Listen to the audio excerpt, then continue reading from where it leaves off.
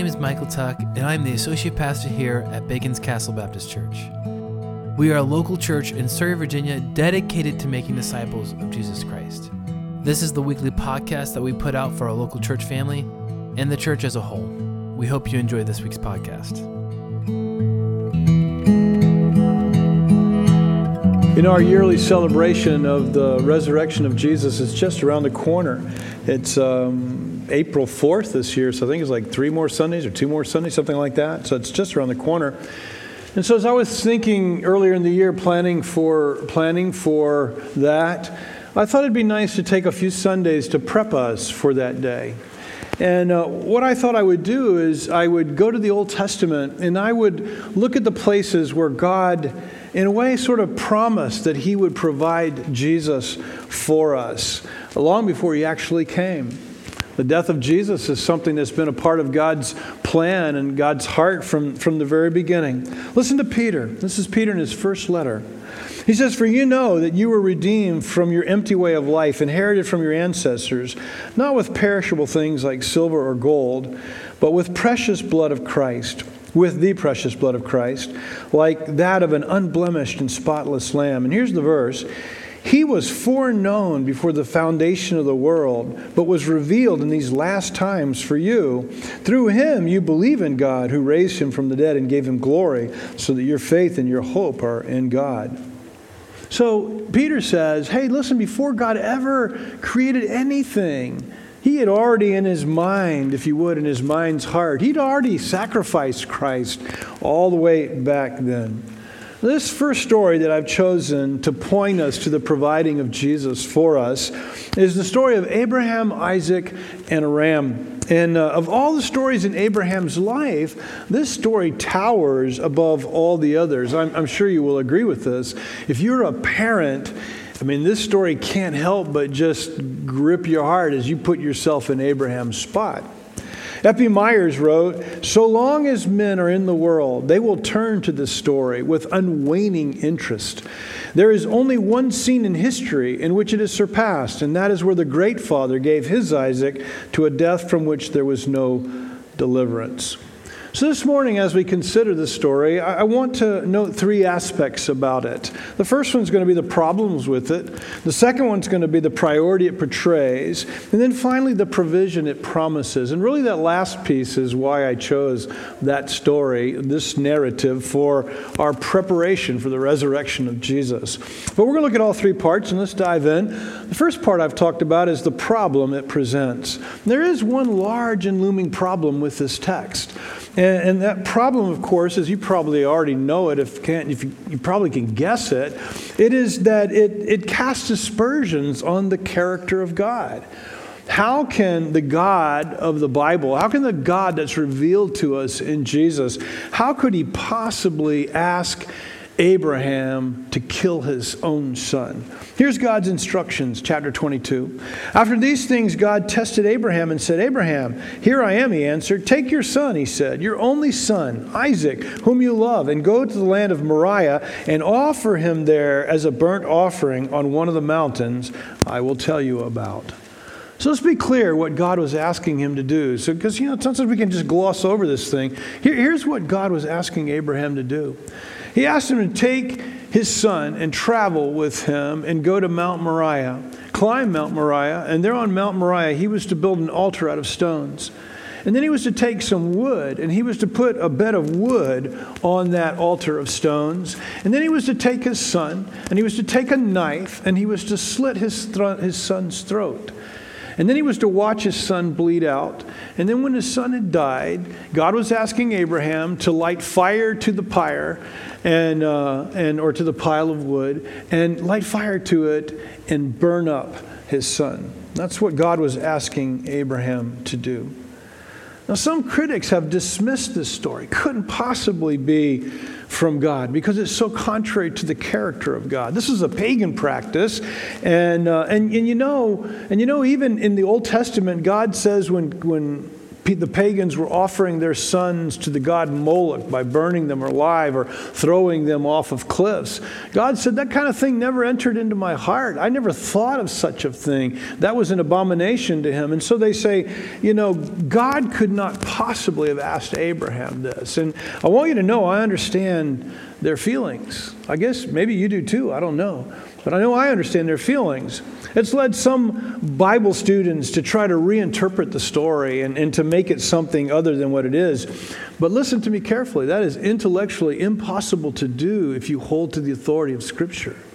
If you believe the Bible to be God's Word, you can't dismiss the story. You can't change it. And here's a couple of reasons why. One of them is James takes this story and it uses it as an epitome of what true faith is. And so here's what James says about the story. James 2, verse 20, senseless person, are you willing to learn that faith without works is useless? Wasn't Abraham our father justified by works and offering Isaac his son on the altar? You see that faith was active together with its works, and by works faith was made complete. And the scripture was fulfilled, saying Abraham believed God, and it was credited to him as righteousness, and he was called God's friend. So you see, if you dismiss the story or change the story or say Abraham didn't really hear from God and what he did wasn't God's will, it wasn't what God asked him to do, then you mess up James's analogy.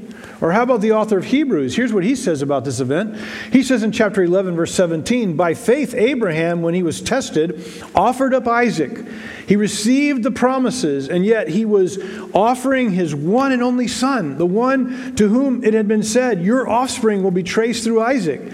He considered God to be able even to raise someone from the dead. Therefore, he received him back, figuratively speaking. Now, my point is simply this. If you put stock in the Word of God, you cannot get around this story by blaming Abraham for misinterpreting God or misunderstanding God. There's only one answer to the criticism, and you know what that is. And here's the answer, and you're not going to like it, especially if you're a critic. But if you are a critic of the story, you're not going to like my answer, but here it is. Who are you to tell God what he can and cannot ask of any of us?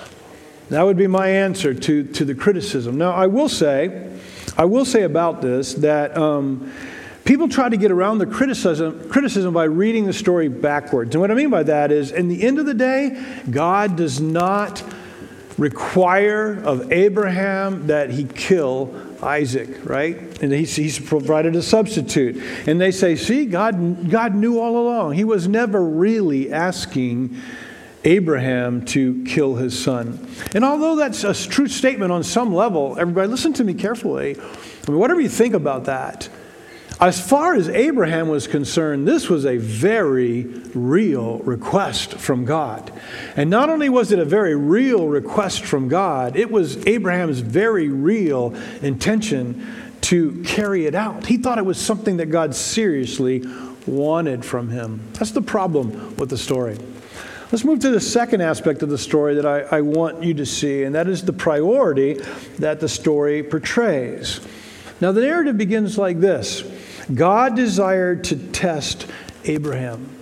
Now, notice it says that God desired to test Abraham and not tempt him. Now, if you happen to be reading anybody reading from the King James this morning? Okay, a couple of you are. So in your King James Bible, it says God desired to tempt Abraham. The same root word is used of testing and of tempting, which means this, that you have to understand the context to decide whether this is a temptation or whether this is going to be a test. The book of James tells us something really insightful about God and about ourselves. He says that God does not tempt you. So God's never tempting us, okay? Now God does test us, same root word. Same word, God does test us, but God does not tempt us. Alexander McLaren says this, a great preacher of the past. He said, and I quote, in temptation we are told, do this pleasant thing, and do not be hindered by the fact that it is wrong. But in testing we are told, do this difficult thing, and do not be hindered by the fact that it is tough.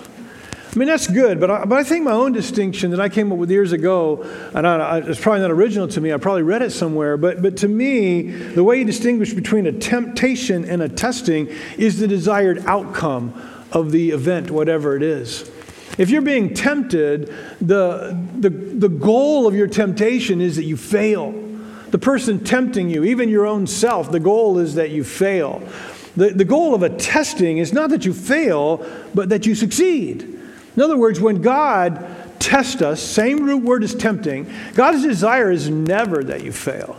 He does not test you so that you fail. He tests you so that you prove your mettle, that you prove that you are walking by the Spirit. He desires for you to succeed, not fall. And when the adversary tempts you, his desire is never that you succeed. He's tempting you so that you won't succeed. He's tempting you so that you will fail. Now, notice what God says to Abraham. I mean, it would simply have been enough for him to say, take your son. But that's not what he says. He qualifies it three ways. He says, take your only son. Now, at this point, Abraham had another son. His name was Ishmael. He was older than Isaac. He was his firstborn son. I think he was 12 years older, wasn't he, than Isaac, if I remember correctly. He doesn't tell him to take Ishmael. He says, take your only son. What does he mean by that? Because Isaac's not his only son. But Isaac is his only son of promise. Isaac's his only son that God said, I'm going to give you a son. And through him, you're going to be a blessing to all the nations, and I'm going to raise up a great family for you. It's through Isaac, your only son, through Sarah, which is the second thing he says about his son. Take your only son, Isaac, the one that you waited 25 years for, the one that you had with the wife of your youth that you've loved. Take that one. Take Isaac. And then he says, take your only son, Isaac, whom you love. Might sound like God's mocking him, right? Hey, I'm going to ask for the son that you love. But I don't think he's mocking him. And I got this from someone else, and I think they're right, that he's there to reassure Abraham, I understand what I'm asking you. I understand how difficult this is for you to do. And I think Abraham would have appreciated that, would have understood the cost for him to obey. Now, in this test, God is asking Abraham, listen, to surrender the thing, in this case a person, to surrender a relationship. This relationship that I would say maybe that he loved more maybe even than Sarah. He's asking him to surrender this thing of greatest value to him. God is testing Abraham to see whether or not he'll trust the Lord. And when Abraham does what God's asking him to do. You remember the messenger of the Lord, or the angel of the Lord, who some, by the way, suggests may have been Jesus. He says, now I know that you fear God. I want to go back to the last month's series of lessons, and I want to say, I honestly don't believe that what that angel of the Lord is saying to Abraham, now I understand that you're more afraid of what God's going to do to you than you love your son. I don't think that's what he means. I think he means you fear the Lord. And I think fear there is not being afraid of what God's going to do to him, but afraid of disappointing him, afraid of not trusting him, afraid of not believing all that God has said to be true. And so I believe the test there was to see if Abraham would trust God even more than that which he loved the most on earth. Now, when I read that this week, I couldn't help but immediately go to Jesus and think about what Jesus said to us. So you remember, Jesus said a number of things like this. For instance, when asked what's the greatest commandment, Jesus said, the greatest commandment is this, everyone. Love God with all your heart, with all your soul, with all your might, with all your strength. Let me give it to you another way. Treasure God above everything else in your life. That's what Jesus answered to the question, what's the greatest commandment? And I believe it's almost like God is testing Abraham. Am I that which you treasure most? Am I that which is of greatest value to you? Another time, Jesus is walking down the road. He's got all his followers with him. And the Bible says he stops and he turns to him and he says this, if anyone comes to me and does not hate his own father and mother and wife and children and brothers and sisters, yes, even his own life, he cannot be my disciple. Whoever does not bear his own cross and come after me cannot be my disciple. Now, I've said this many times. That's a Jewish idiom. It's like it's raining cats and dogs, right? It's just a Jewish way of saying you choose something, you value something above everything else. Jesus is not asking you to hate your mother. He's not asking you to hate your wife or your children or your parents. What he's saying is, treasure me above those.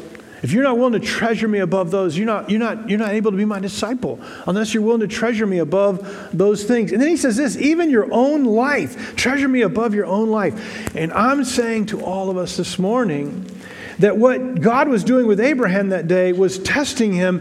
What do you treasure most? What's going to be the priority of your life? Is it going to be your son, your relationships, or is it going to be me? There are at least two hints to Abraham's strength of faith in this story. His love for God, his confidence in God. And we see it in what happens next, verse 3. So Abraham got up early in the morning, saddled his donkey, and took with him two of his young men and his son Isaac. He split wood for a burnt offering and set out to go to the place God had told him about. On the third day, Abraham looked up and saw the place in a distance. And then Abraham said to his young men, "Stay here with the donkey. The boy and I will go over there and worship, and then we'll come back to you." Here's the first thing I want you to note about Abraham's strength. It says that he obeyed immediately. Next morning, he got up and he left. Now, and again, the story could have left it out. Maybe he argued with God for a while before he actually did what God told him to do, but that's not the implication. The implication is he did it without lingering. He did it without loitering. He did it without questioning. And the second evidence, I think, of Abraham's faith was what he told his servants when he left them there. He said, "Listen, my son and I are going to go worship over here, and we're going to come back to you in a few days." That could have meant, Abraham could have been saying something like this. Hey guys, he could have been not wanting to say something like this. Hey guys, I'm going to take my son, I'm going to go up on the mountain, I'm going to slit his throat and burn his body, and then I'll come back in a few days. He just didn't want to tell him that, so he just simply said, hey, me and my son will be back in a few days. I don't think that's what Abraham meant. I can't know for sure, but I think Abraham is actually saying with confidence, Isaac and I will be back. Even though God's asked me to do this incredible thing, Isaac and I will be back. And this is probably what the author of Hebrews had in mind in the passage I read to you earlier. Abraham considered God to be able even to raise someone from the dead. Therefore, he received him back, figuratively speaking. It could have been that when Abraham took the knife, and by the way, I don't believe that's probably what Abraham thought at the very beginning. I'll explain in just a moment. I think Abraham probably had another idea of what was going to happen, but that didn't happen. And then when he took the knife, I think Abraham said to himself, well, God can raise my son back to life. If I do this, God can raise. And I think that's the implication of verse 19. But when Abraham left those men there and said, we'll be back, I think he had another idea, and I'll share that with you in just a few moments, is what I think was going through his mind. Verse 6, Abraham took the wood for the burnt offering and laid it on his son Isaac. And in his hand, he took the fire and the knife, and the two of them walked on together. I'm going to skip to verse 9. When Abraham built the altar there and arranged the wood, he bound his son Isaac and placed him on the altar on top of the wood. And then Abraham reached out and took the knife to slaughter his son. But the angel of the Lord called to him from heaven and said, Abraham, Abraham. And he replied, here am I. Then he said, do not lay a hand on the boy or do anything to him, for now I know that you fear God, since you have not withheld your only son from me. Now, how close did Abraham get to taking the knife and cutting his son's throat? I want to suggest, I don't think he got very close. I don't think that God let Isaac see his father raise the knife to slice his. I don't think that happened. Again, I'm speculating. It doesn't tell us. But I think it was before then. I think it's when he grabbed the knife and he took the knife. God knew he was going to do it. And he stopped him at that point. That'd be my thought here about this. In some ways, since God knows all possible futures, everyone, this test was as much for Abraham as it was for God. Think about this for just a moment. There are times in the Old Testament where David says, God, if I go up against them, will I win? And God says, nope, you go up against them. Or will they betray me if I do this? And God says, yes, they'll betray you. So he doesn't do it, right? So what about what God just said, that was going to happen? How about Nineveh? You know, Jonah prophesied to Nineveh, 40 days you're going to be destroyed, but they weren't destroyed. Was God wrong? God knows all possible futures. And so when God says some things in the future may happen, it's because if certain things do happen, God knows these things will happen.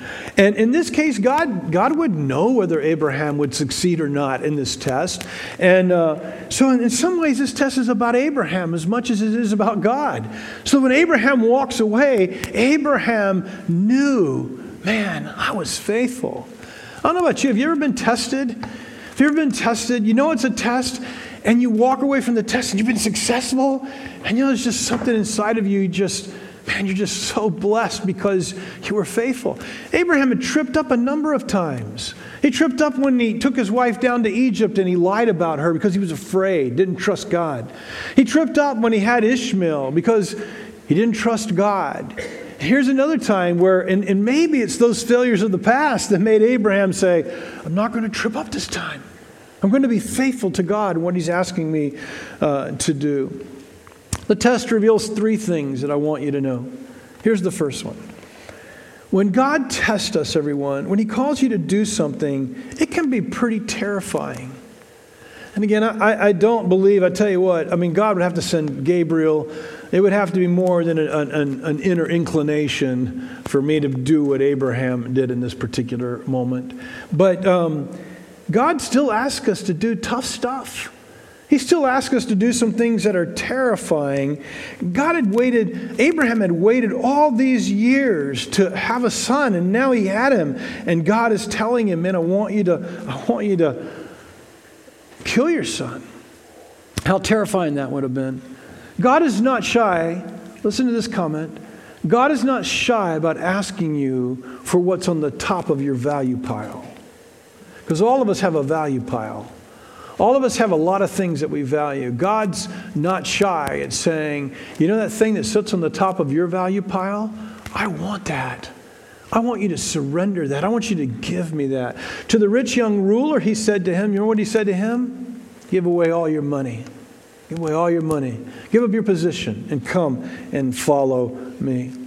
You know, God may be saying to all of us this morning, maybe saying to you, give up your money. Surrender your money to me. Surrender your position, your power. Maybe it's a relationship that God's saying, hey, you need to give that relationship up. Maybe it's a dream of a certain future. I mean, maybe you've got a dream of how things are going to be or how they ought to be or how you want them to be.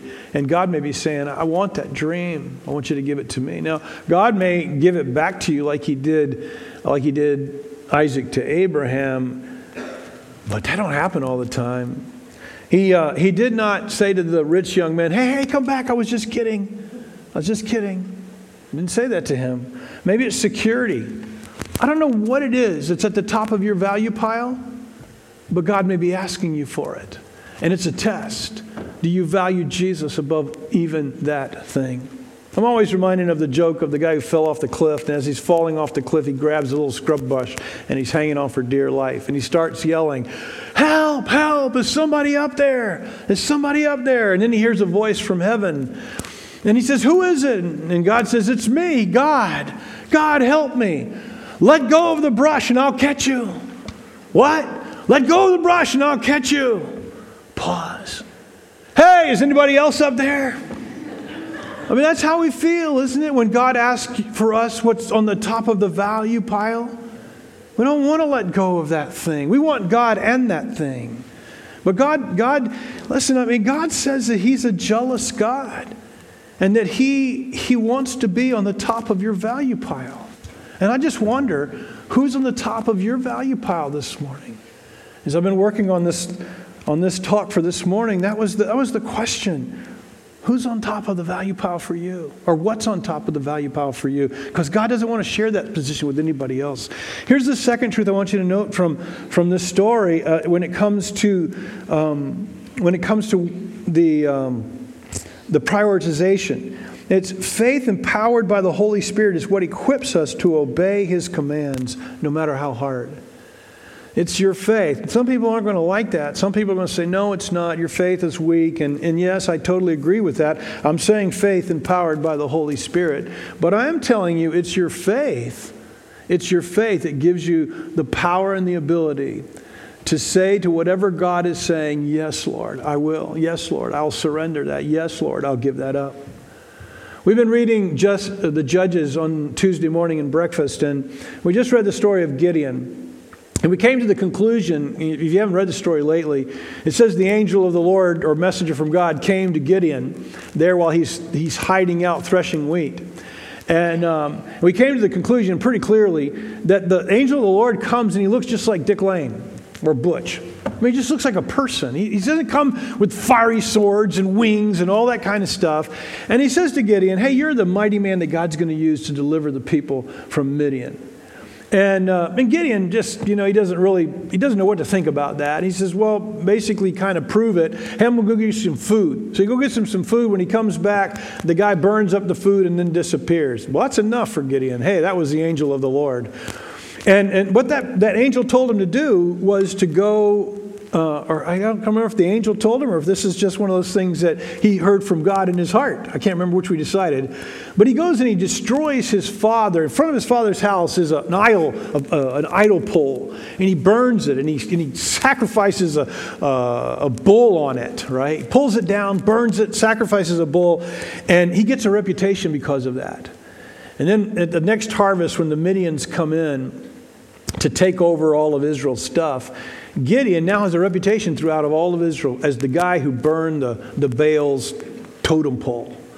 And 32,000 people respond when he sends out this message. Hey, I'm ready to fight. I'm ready to lead you. 32,000 men respond because of what he did.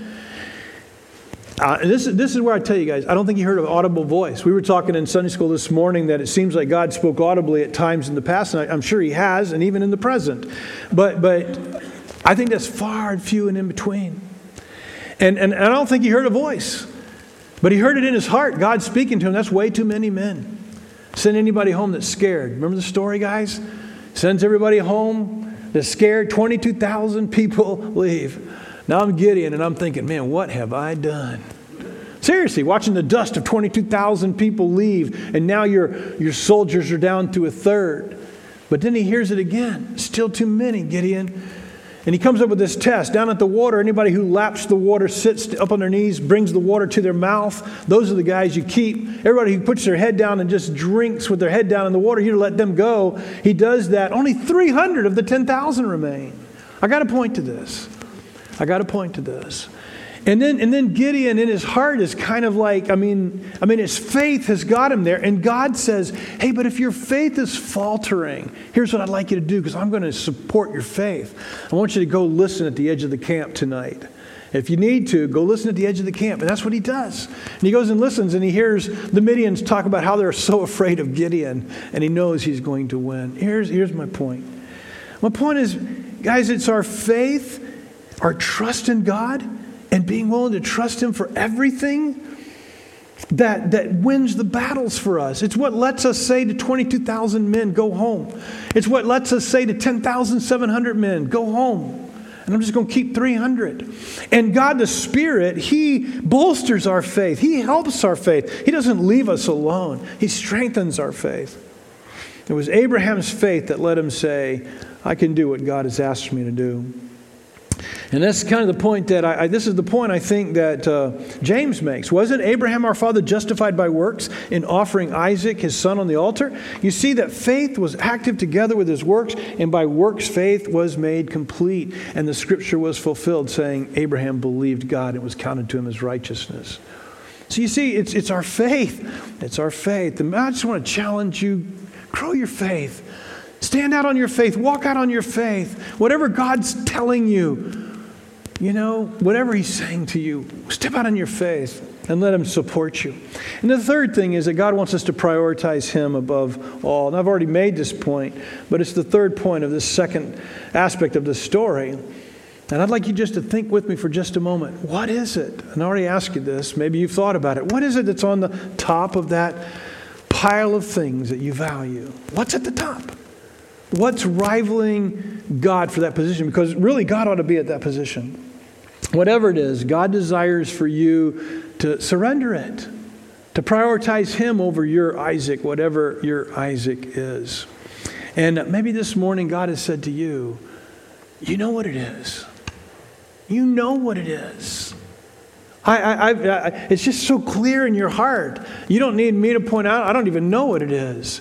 I can know what it is in my heart, but you know what it is, and God's spoken to you. And if He has, then I'm telling you that today the Lord is asking you again, are you willing to take your Isaac and put it on the altar and slit its throat and burn it up?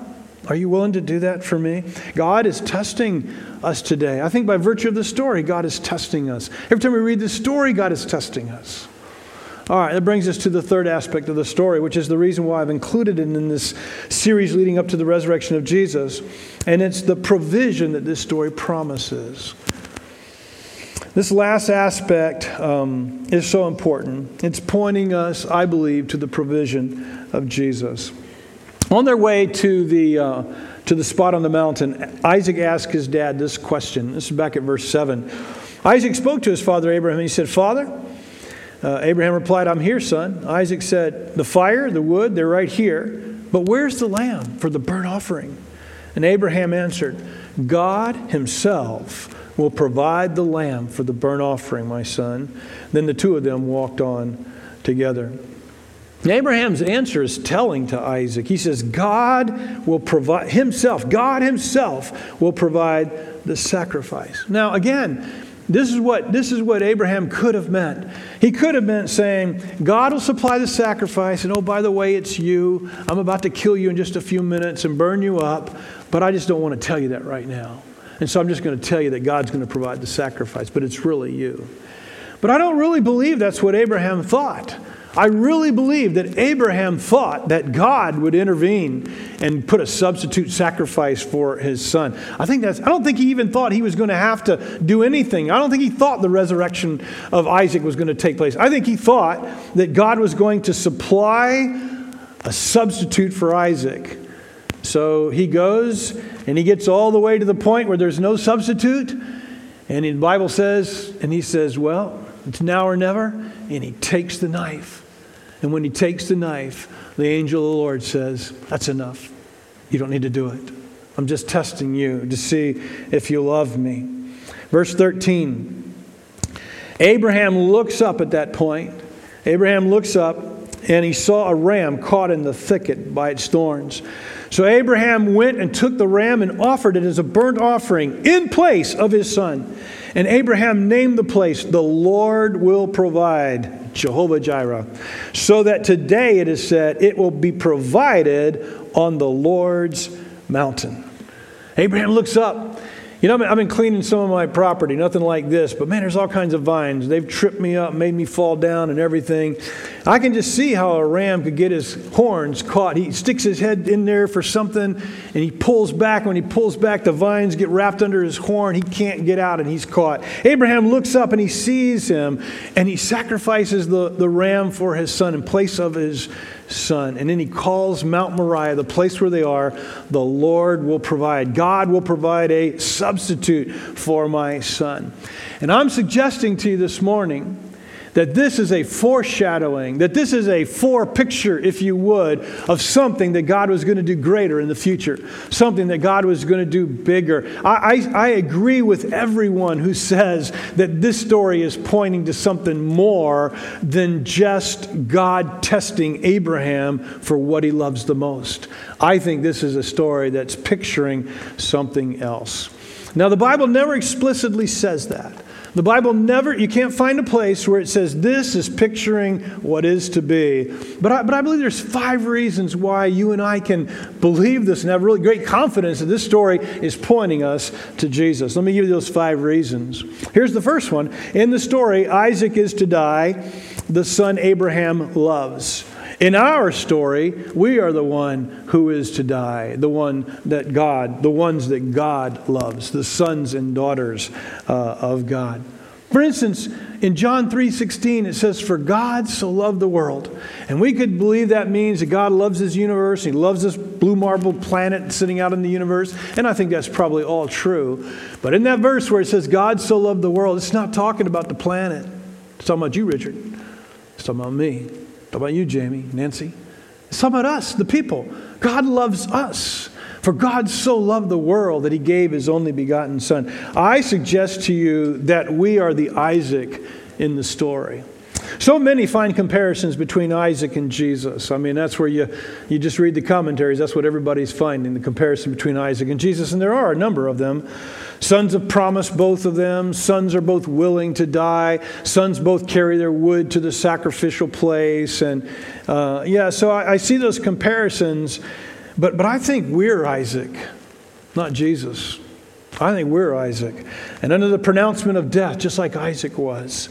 The wages of sin is death, but the free gift of God is eternal life. The person that sins will die. All have sinned. I believe the story is pointing to us, the one who is under the condemnation of death. I think there's a parallel between Isaac and Abraham and God the Father and us, his creation. Number 2, the story directs them to Mount Moriah. In the story, of Isaac and the ram, they're on Mount Moriah. I already alluded to this. I don't know if you caught it. Mount Moriah is Jerusalem. Mount Moriah is where Jesus would die for us. Is that a coincidence? Well, I guess it could be. But Abraham calls the mountain, did you get it? Jehovah Jireh. This place shall be called God has provided. And I think he's prophetically pointing to a day when God will provide a substitute for all of us. One who would die for all of us. One who would take our place, substitute himself for our death.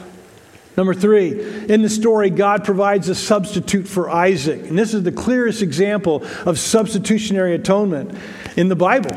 God substitutes a ram who dies in Isaac's place. Remember, Abraham took the ram. I'm reading from the text. Abraham went and took the ram and offered it as a burnt offering in place of his son.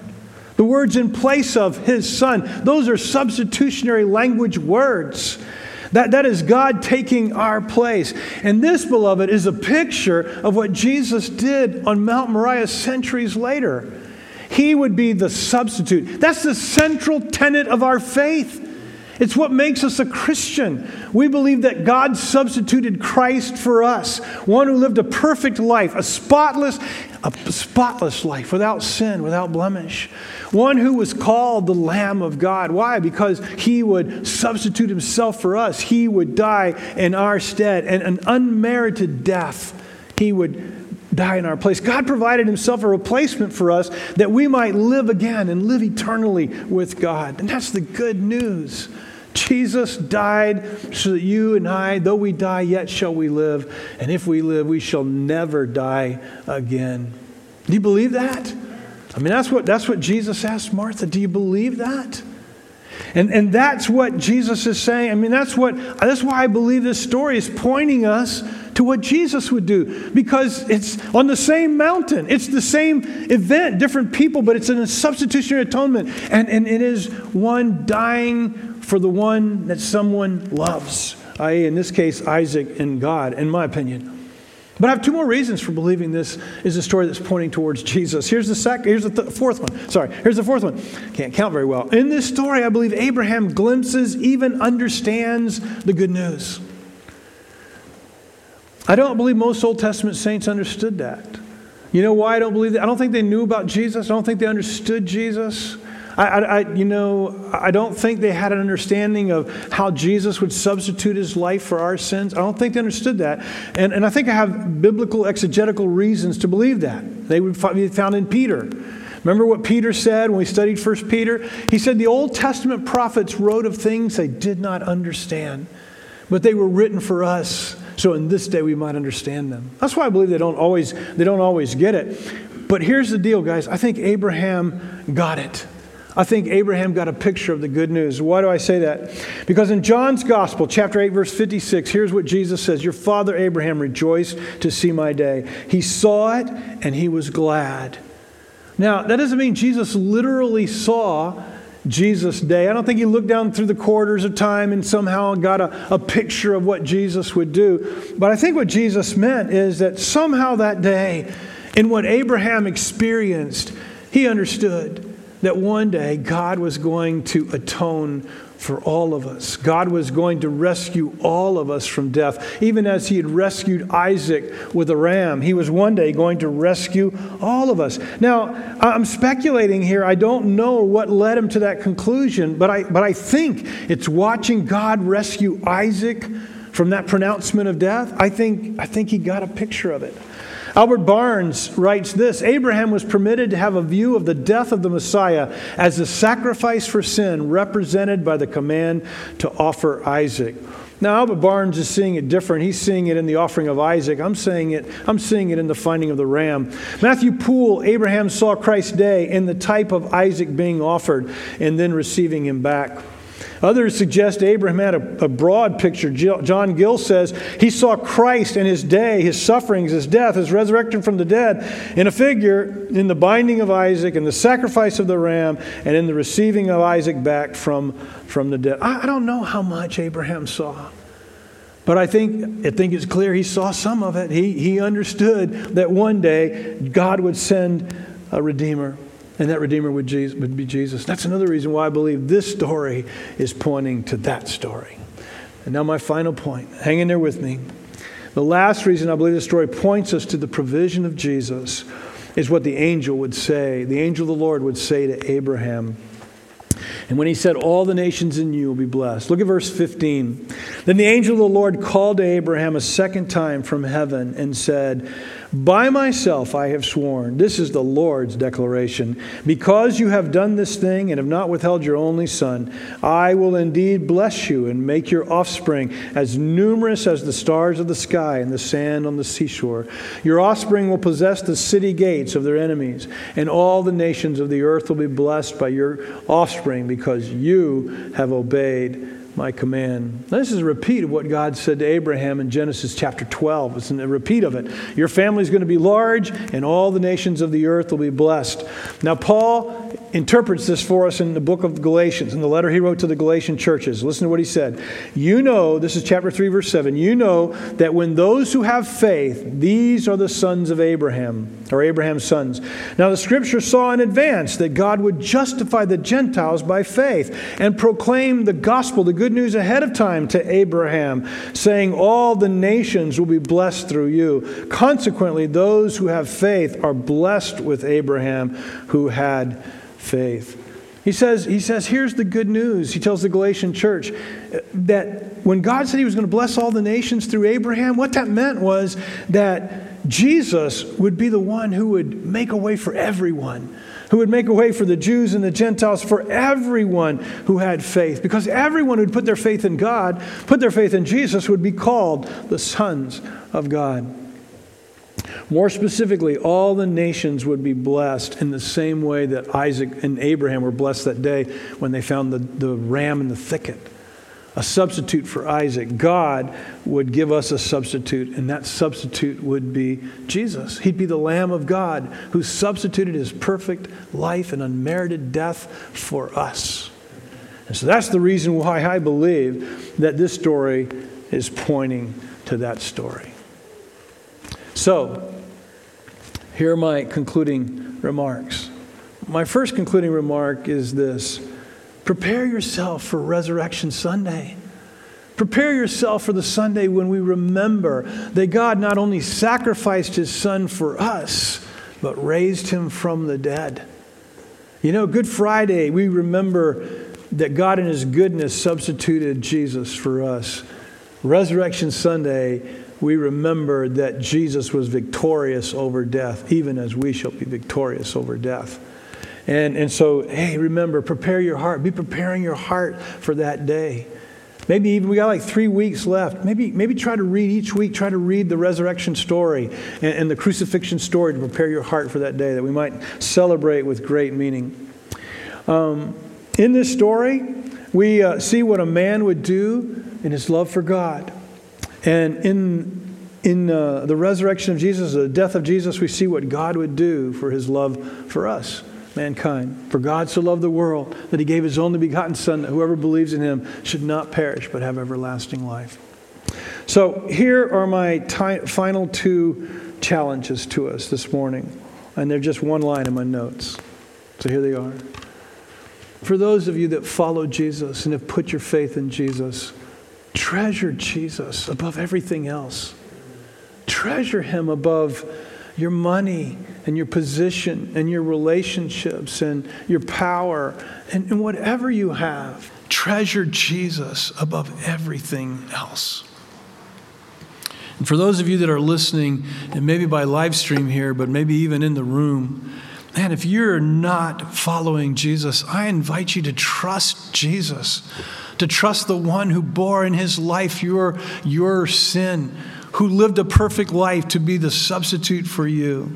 I invite you, I ask you this morning, put your faith in Jesus. As Paul said, I beg you as an ambassador for Christ, put your faith in him, trust him, follow him, love him with all your heart.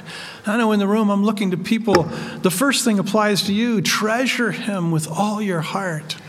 But for those who are listening outside maybe, or even in this room, man, put your trust in Jesus. Follow after Jesus. Let's pray together. Father, thank you. Thank you, Jesus, for the Old Testament story of Abraham's faith and this incredible, hard to understand appeal that you made to him or command you gave him. Lord, yet his faith was strong and your grace was immense, and you provided a substitute for Isaac. Lord, in the same way you've substituted for us your son, and we just bless your name and thank you for it. Lord, I want to pray for all of us, Lord, that we would treasure you above everything else. That we would love you more than even our own lives. That we would love you more than all the riches and all the pleasures and all the things that life brings and gives by your good hand. Lord, that we would love the giver of those things more than the things you give us. And how I pray, Holy Spirit, that you would fall on us, fall fresh on us, even now in this moment, Lord. And I pray this prayer in Jesus' name. Amen. Thank you so much for listening this week. If you have any questions, you can email them to Pastor Jimmy at baconscastle.com. Also, check out our website at baconscastle.com to get to know us and see what God is doing locally here in Surrey. Be blessed.